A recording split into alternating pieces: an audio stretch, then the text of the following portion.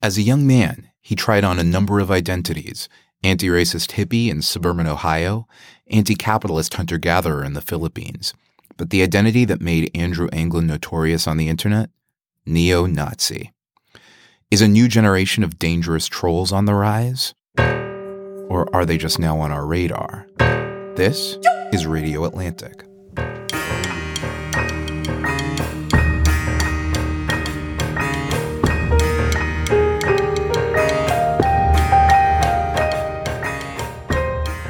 Hi, I'm Matt Thompson, executive editor of The Atlantic. Over there in New York, we have my esteemed co-host, Jeffrey Goldberg. Hi, Jeff. Hi, Matt. This week, we're sitting down with two journalists who've covered what seems to be a rising tide of extremist voices in the U.S. Here in D.C., we've got Rosie Gray, staff writer and White House reporter for The Atlantic, who's done a significant amount of reporting on the so-called alt-right. Hello, Rosie. Hello. And here with us also this week, we have the reporter Luke O'Brien, who wrote the cover story in the December 2017 issue of The Atlantic titled The Making of an American Nazi. Hello, Luke. Hi. Thank you for joining us, both of you.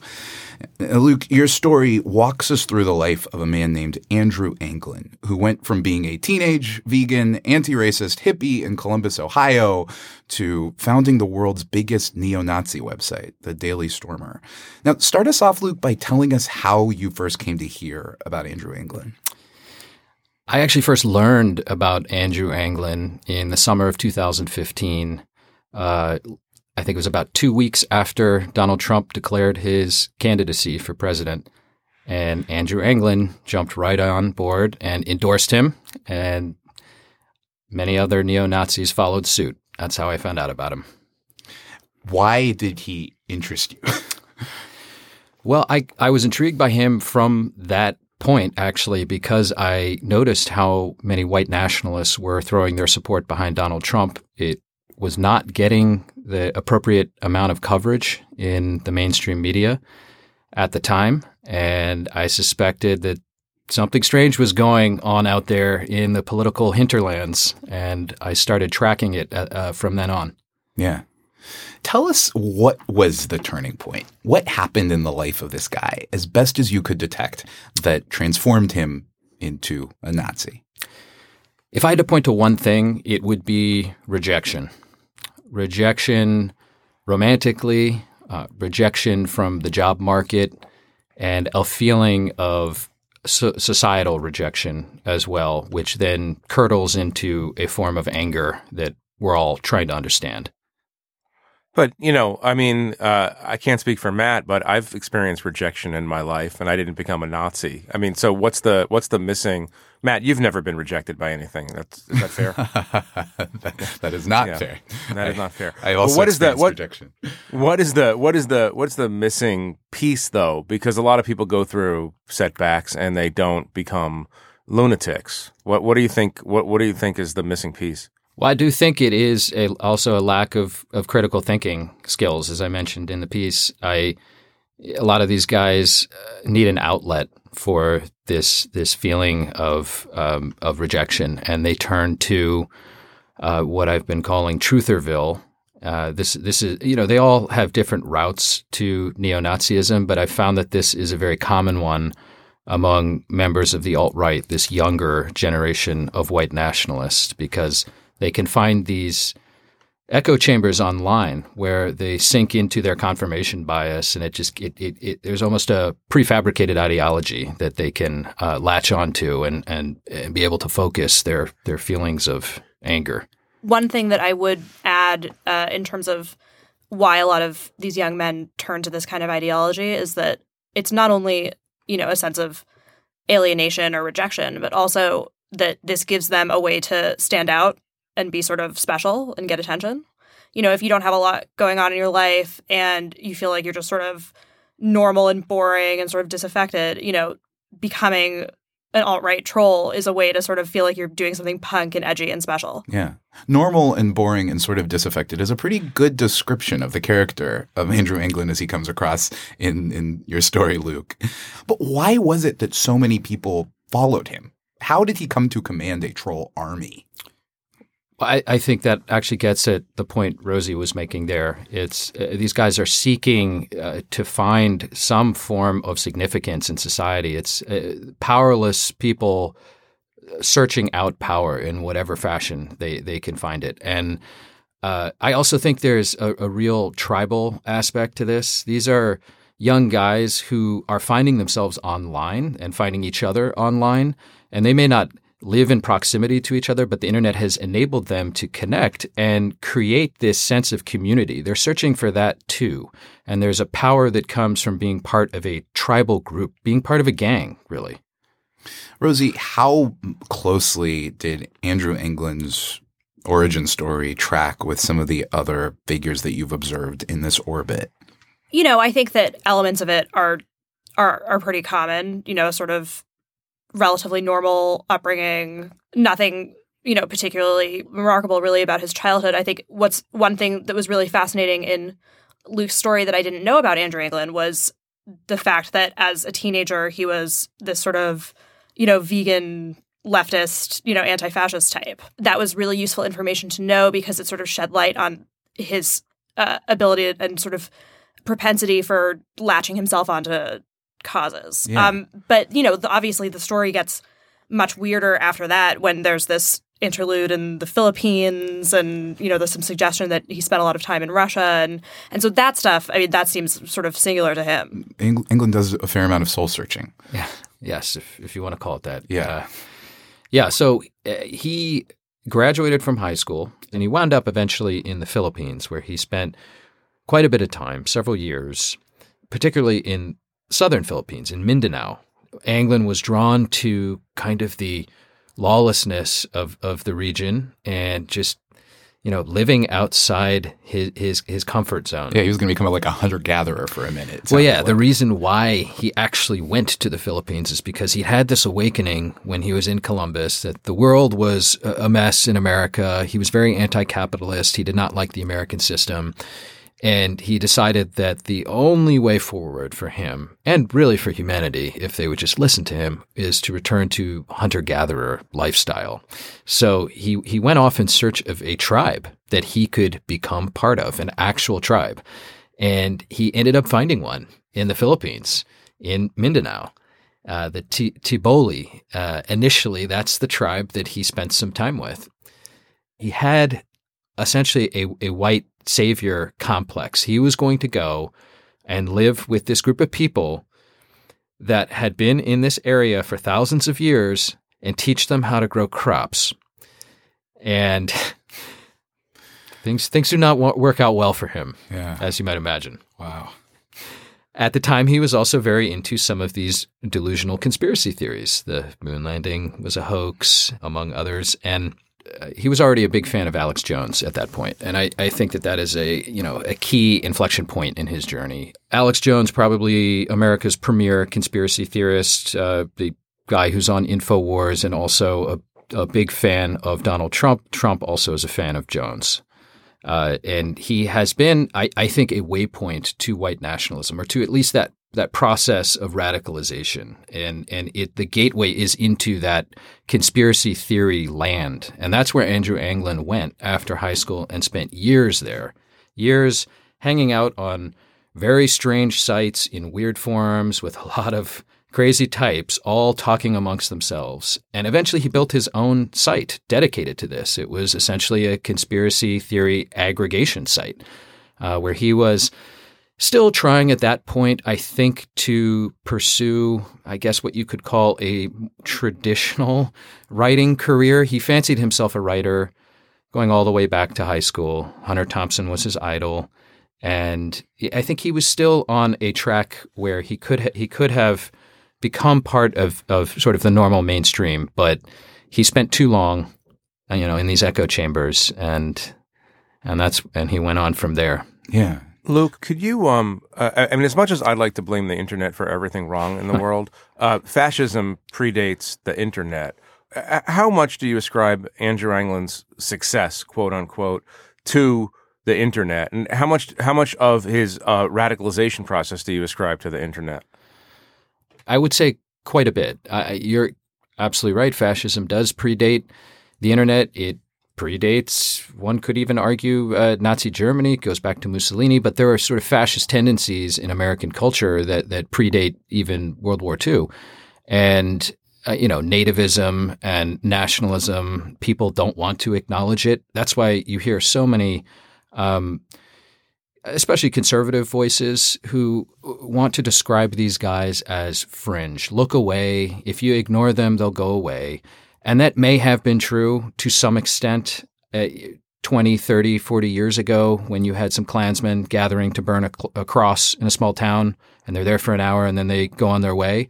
But what makes it different now is that these platforms that these guys have available to them, and I don't want to go too far in this comparison, but it is similar to an ISIS-style model online where if you have some inclination toward fascism or racism, misogyny, hate, whatever it might be, it's very easy to find your place online now and like-minded people and feel like you're part of a growing movement. Another thing that's specific to the alt-right really is that and kind of the reason that they've been able to become relatively popular is because the sort of language and culture of the alt-right is so based off of internet meme culture and 4chan culture. And really in this sort of knowing kind of, is it ironic or is it not, vibe that they put out. And I think that that's kind of why they've been able to edge a little bit closer to the mainstream. And that's because of the internet.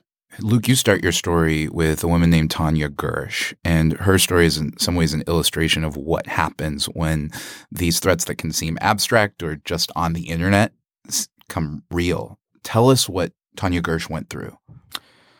Well, she may have been subjected to the worst troll storm that Anglin has whipped up. And by that, I mean he had at his command dozens, if not hundreds, of followers online, people who would visit his site, who would hang out in his comments section, and he sixed them on people for whatever reason. It could just be as simple as what happened to Tanya Gersh. She's Jewish, and she got into a dispute with the mother of another white nationalist, Richard Spencer. And so Anglin put his trolls on her, and you're talking about waking up in the middle of the night and having a Nazi on the other line cursing at you, threatening you, and imagine this 100-fold, 200-fold, emails, texts. Tanya Gersh is in trauma therapy because of this. There are very real-world effects that happen when people are harassed like this. What is the threat of violence from this, from Andrew Anglin types? I think it's the lone wolf threat. Anglin is very careful not to cross what we call the Brandenburg threshold, which refers to a Supreme Court decision about how far you can go with your speech in terms of making threats or inciting violent activity. And he knows exactly where that limit is, and he coaches his trolls on that as well. So they're very careful in what they say online. But that doesn't change the fact that several of his readers have actually murdered people. Now, that's not something Anglin orchestrates, but he's attracting a violent crowd to his site, and he is advocating for violence in general. Remind us very quickly of those cases. Yeah, I mean, Dylan Roof walked into a church in Charleston and massacred several people. He was a reader of the Daily Stormer and a commenter on the Daily Stormer. Parts of his manifesto have been found in the comments section of the Daily Stormer verbatim under one poster's name. A week before Brexit, Labour MP Joe Cox was murdered in the UK by a suspected Daily Stormer reader. There's James Jackson, and that is also one that got a lot of attention. That happened not too long ago, where a white man went to New York with a sword and stabbed a black homeless man to death, and then was interviewed in jail and said that he named one ideological influence on him, and it was the Daily Stormer. Luke, where is Andrew Anglin now?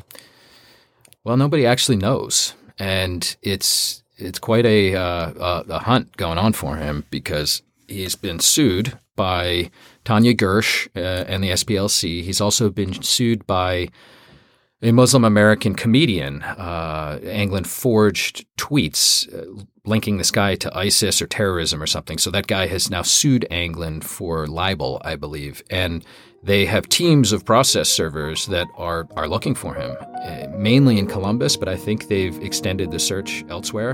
And he is holed up. He's holed up somewhere. Stick with us. In a moment, we're going to turn from Andrew Anglin to the movements that he's a part of.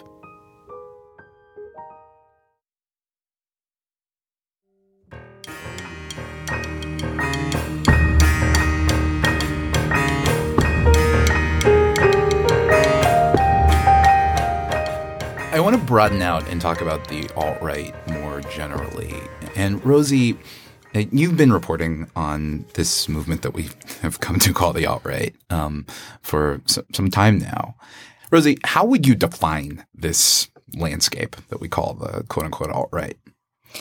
Well, that's actually a really tricky question because, do you use that term to describe every neo-Nazi? No. There are lots that are not alt-right or don't consider themselves alt-right. I mean, I would say that the alt-right is this sort of newer and more, internet-based white nationalist movement that is, based a lot on, like I had said earlier, sort of 4chan culture, meme culture, and uses that kind of language to express itself a lot of the time. Yeah. What are some of the schisms in this broad patchwork of movements that we're talking about?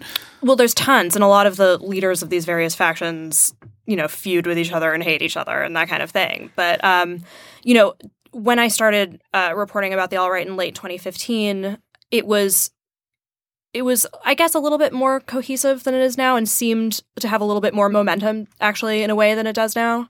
Richard Spencer, one of the leaders of the alt-right and who has claimed credit for even coining the term, he represents this sort of effort to intellectualize the alt-right and kind of present it as almost like a dry, sort of theoretical kind of affair. And he runs a very innocently named think tank called the National Policy Institute. So, yeah.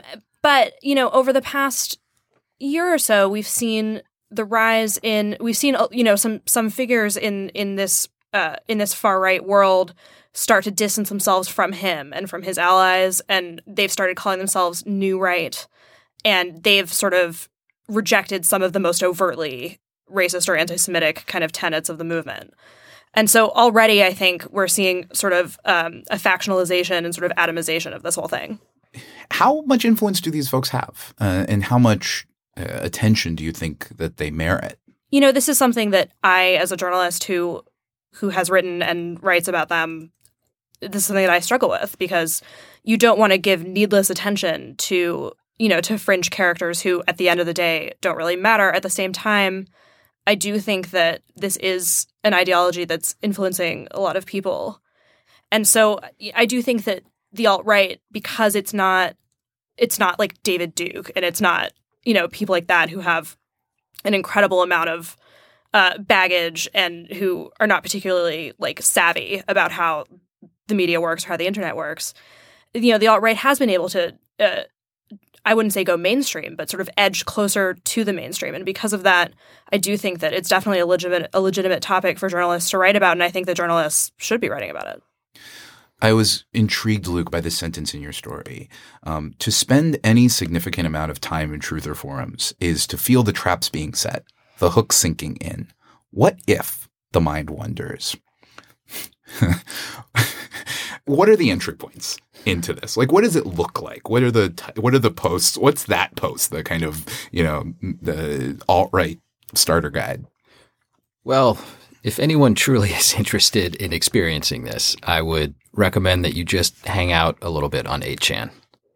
4chan was what, and to explain 8chan and 4chan, these are internet message boards, essentially image boards, where people will congregate and just go crazy on certain topics, and these long threads develop, and everybody's chiming in, offering evidence for this position, that position.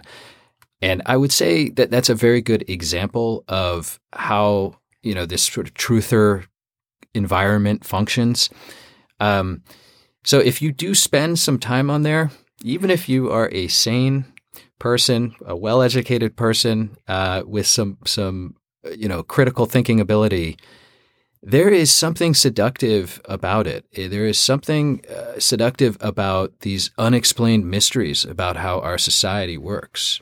And asking these questions under the pretense of seeking out the truth, as if some form of endless internet debate is going to surface the truth without actual facts and actual information. But thousands of people do engage in this activity. And so it can play with your head if you spend too much time in these things. And, you'll start wondering, well, wait, maybe this conspiracy about this Jared Kushner connected company having something to do with the Golan Heights and the Syria missile strike that Trump ordered against Syria, maybe there's actually something to it. And why don't we dig into the financial records of this company and find out every single person who's on the board of this company and do deep dives on their backgrounds. And people will spend hours and hours and hours and days doing this stuff.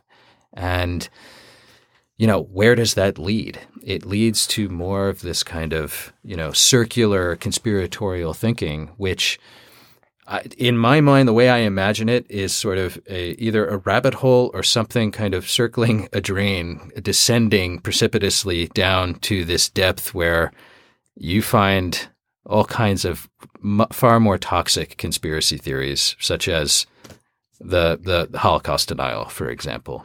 Right. At the very bottom of the internet is Holocaust denial, I think. But yes. I'm sure there's a new bottom somewhere.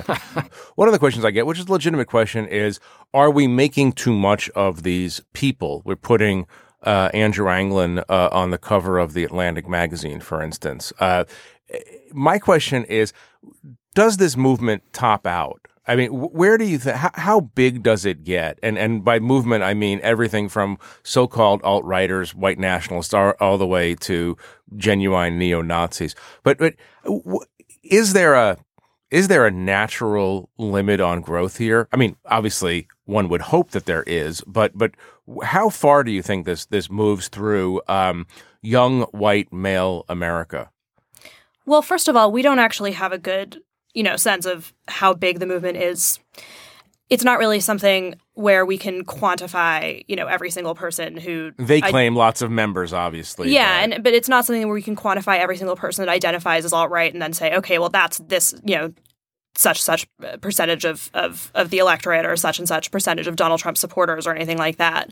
But I do think that it's obviously had a big impact culturally, this movement, and also politically. I mean, look back at Charlottesville. I mean, that's when you saw this supposedly fringe movement kind of hit right against mainstream politics and suddenly become a mainstream political issue.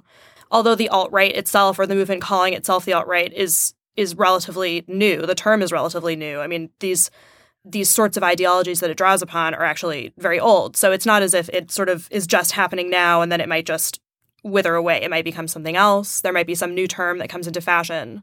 But, as long as this is able to get spread around online, I don't really see it sort of going away entirely, no. Rosie, why do you think that this movement, at least this incarnation of it, goes so hand in hand with misogyny? I mean, could it be as basic as young men get rejected by girls and then just sort of take it way too far? I mean, I'm not trying to be flippant about it, but I do think that, a lot of the people who get interested in the men's rights movement or the alt-right are sort of, younger misfit guys. And Luke made the point earlier about rejection and how rejection was a big part of Andrew Anglin's story. I think it's important to recognize that the alt-right is just a new face of an old hate that's existed in this country since this country's founding. Yeah. And they do have a new language. They have figured out how to use the internet very effectively. And the question of how much can it grow and how much influence can it have, that is hard to quantify. It's impossible to quantify. What you saw in Charlottesville was a tiny, concentrated core of extreme white nationalists who are willing to go into the street, get doxxed, have their names out there, potentially lose their jobs, and engage in street violence. Now, I think that that is the tip of an ideological iceberg. There's a generation of angry young men who would never take those risks in the street, but are all too happy to sit online and self-radicalize and spew these really vile ideas. And, these guys are able to, I guess, pass a little more easily in public as just regular citizens. But these are also kind of the astroturfy elements of the alt-right that are starting to mainstream it more. And, Richard Spencer is never going to get a huge amount of traction in mainstream conservatism. He's just not. I mean, you had Buckley back in the day policing these boundaries, right?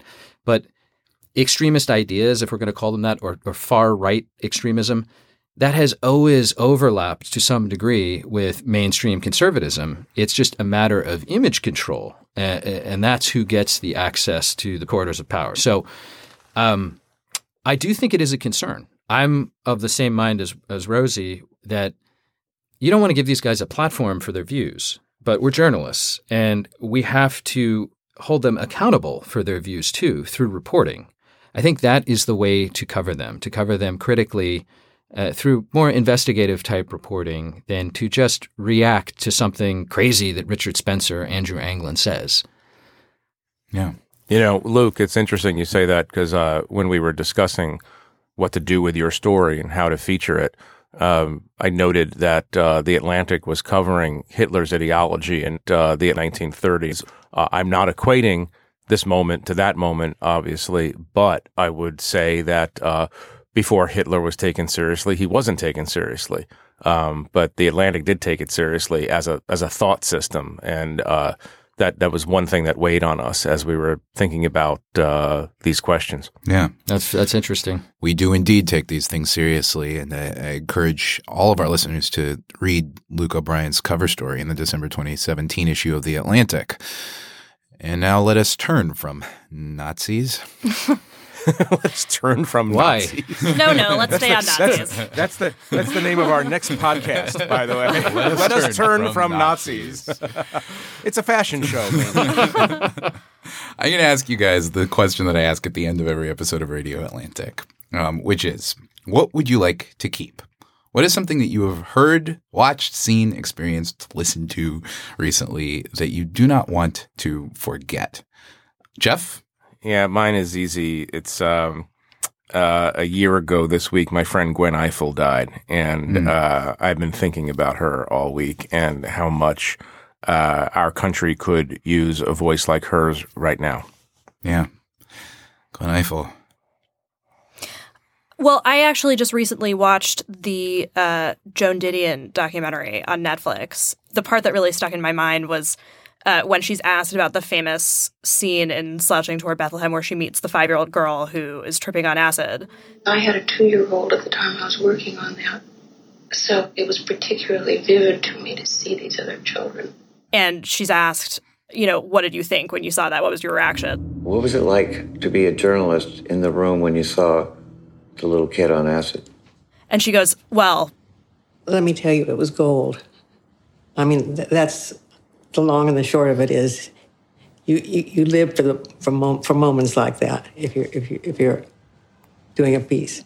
And that's something that's just been sort of like sticking in my mind and making me think a lot about sort of reportorial distance and those sorts of things. Yeah. Wow. Gwen Ifill, Joan Didion. Well, I'm also a sports guy, so I'm going to hold on to Lonzo Ball's triple-double the other night. Lonzo Ball, the L.A. Lakers rookie point guard, been struggling. A lot of critics coming at him, and he put up a very impressive triple-double the other night. So the young man shows promise. Indeed, one to remember.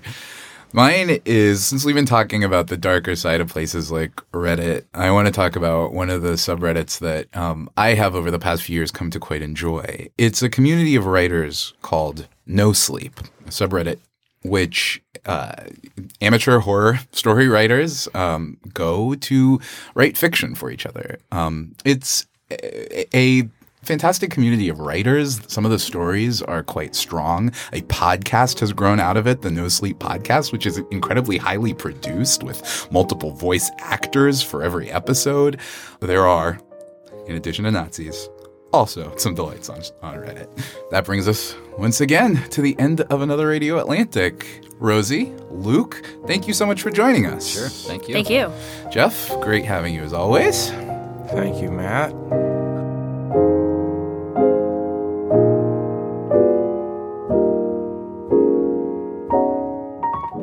That'll do it for this week's Radio Atlantic. Thank you to Luke O'Brien and Rosie Gray for joining us. Thank you to my co-host, Jeffrey Goldberg. Alex Wagner will be back with us next week. This episode was produced and edited by Kevin Townsend and Diana Douglas with production support from Kim Lau. Check us out at facebook.com/Radio Atlantic and theatlantic.com/radio. Make sure you check out the show notes in the episode description, and if you like what you're hearing, rate and review us in Apple Podcasts and subscribe in your preferred podcast app. Don't forget to check out our newest show, The Atlantic Interview. The latest episode features a timely and illuminating conversation between Jeff and CNN's Jake Tapper. Thanks also to John Batiste for our legendary theme song, which, if you haven't heard, is now on Spotify. Check it out, The Battle Hymn of the Republic. Most importantly, thank you for listening. We'll see you next week.